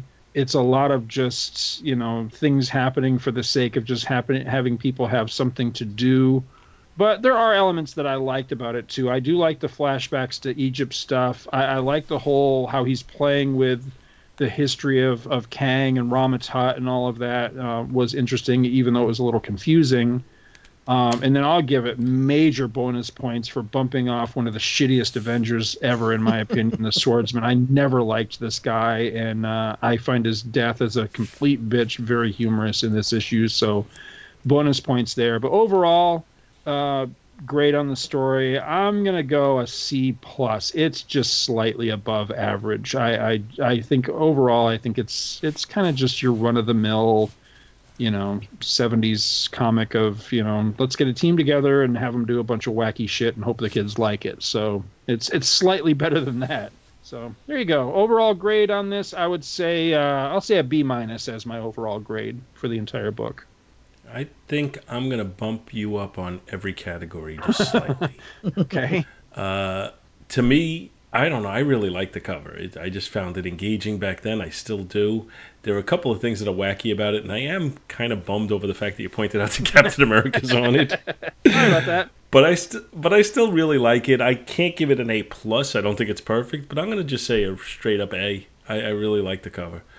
The interior art, I'm going to say the same thing, but I am going to do it with kind of a qualifier in that I'm looking at it without taking into account the coloring, which I don't like at all. While we were doing this, Scott sent us a link to a page which shows the original art uncolored of the splash page that I was complaining so much about. And without the color in it, that page looks so much better. Isn't it awesome? It really does. It's. I would love to own that page there. We're looking at it in the story with coloring in it, and I keep pointing out how bad it is. And then I look at it without color, and I think it's great. So I'm gonna say an A on the artwork, just brought down by the coloring, which I just don't like at all in this book. And story-wise, it isn't the most cohesive story in the world, but I really like it. I thought it was kind of an enjoyable journey to go through. I'm going to say a straight-up B on the story, and overall I'm going to give the book a B+. No, I'm going to change that overall. I'm going to give it an A-. All right, for me with the cover, I like the cover. Yeah, and I never noticed that. I didn't know that Cap wasn't in it. Never even crossed my mind because, he's well, I guess he's kind of prominent in there, but you're drawn to Scolding Ramatut and Frozen Kang more because they're larger than the Avengers. They're looming above the Avengers. So I'm gonna give the cover. I like the cover. I think it's better than average. I'm gonna give the cover a B. The interior, like we said, and we discovered, it's done by different people. Sometimes it's up, it's down. But I think there's still enough good stuff in here, and to actually, I'm going to give the art a B as well. And the story, I try to remember because I guess I'm not going to grade the whole Celestial Madonna thing. I'm just going to do it for this issue, and for that, I'm going to give it. See, I like the different time aspects and messing with that. It still had a little bit of the exposition, but it didn't feel like as much as the last one, or at least it didn't seem as. I don't know. I mean, I guess this story was longer than the last one, but it just felt like it moved quicker. It didn't feel quite so heavy to me. So I'm going to give it a B as well, which overall makes it a B book. Sweet. And that wraps us up. So, if you would like to read ahead, let me double check my. I guess the next issue will be Avengers 130. Yeah, where is my. There we go. Celestial Madonna reading order. Yes, Avengers 130. A reality problem is the story. So the next three are Avengers 130, 131, and 132. And then we will be back to Giant Size Avengers 3. And then Avengers 133, 134, 135. And then culminating, at least for now, unless we decide to go further, into Giant Size Avengers number 4. So if you're reading at home, that's what you need to read. So, anybody does this one, or you guys have anything else to say before we sign off? Yeah, don't do too much culminating. You'll get hair on your palms. And I would just echo the words of Vision and say, bye-bye. Termination. Boo. Thank you so much for listening to our show, and we hope you'll continue to join us each and every week for more good old-fashioned comic book back issue awesomeness. You can contact Back to the Bins to leave feedback, comments, questions, suggestions, and criticisms via email at backtothebins@gmail.com or by joining the Back to the Bins group on Facebook.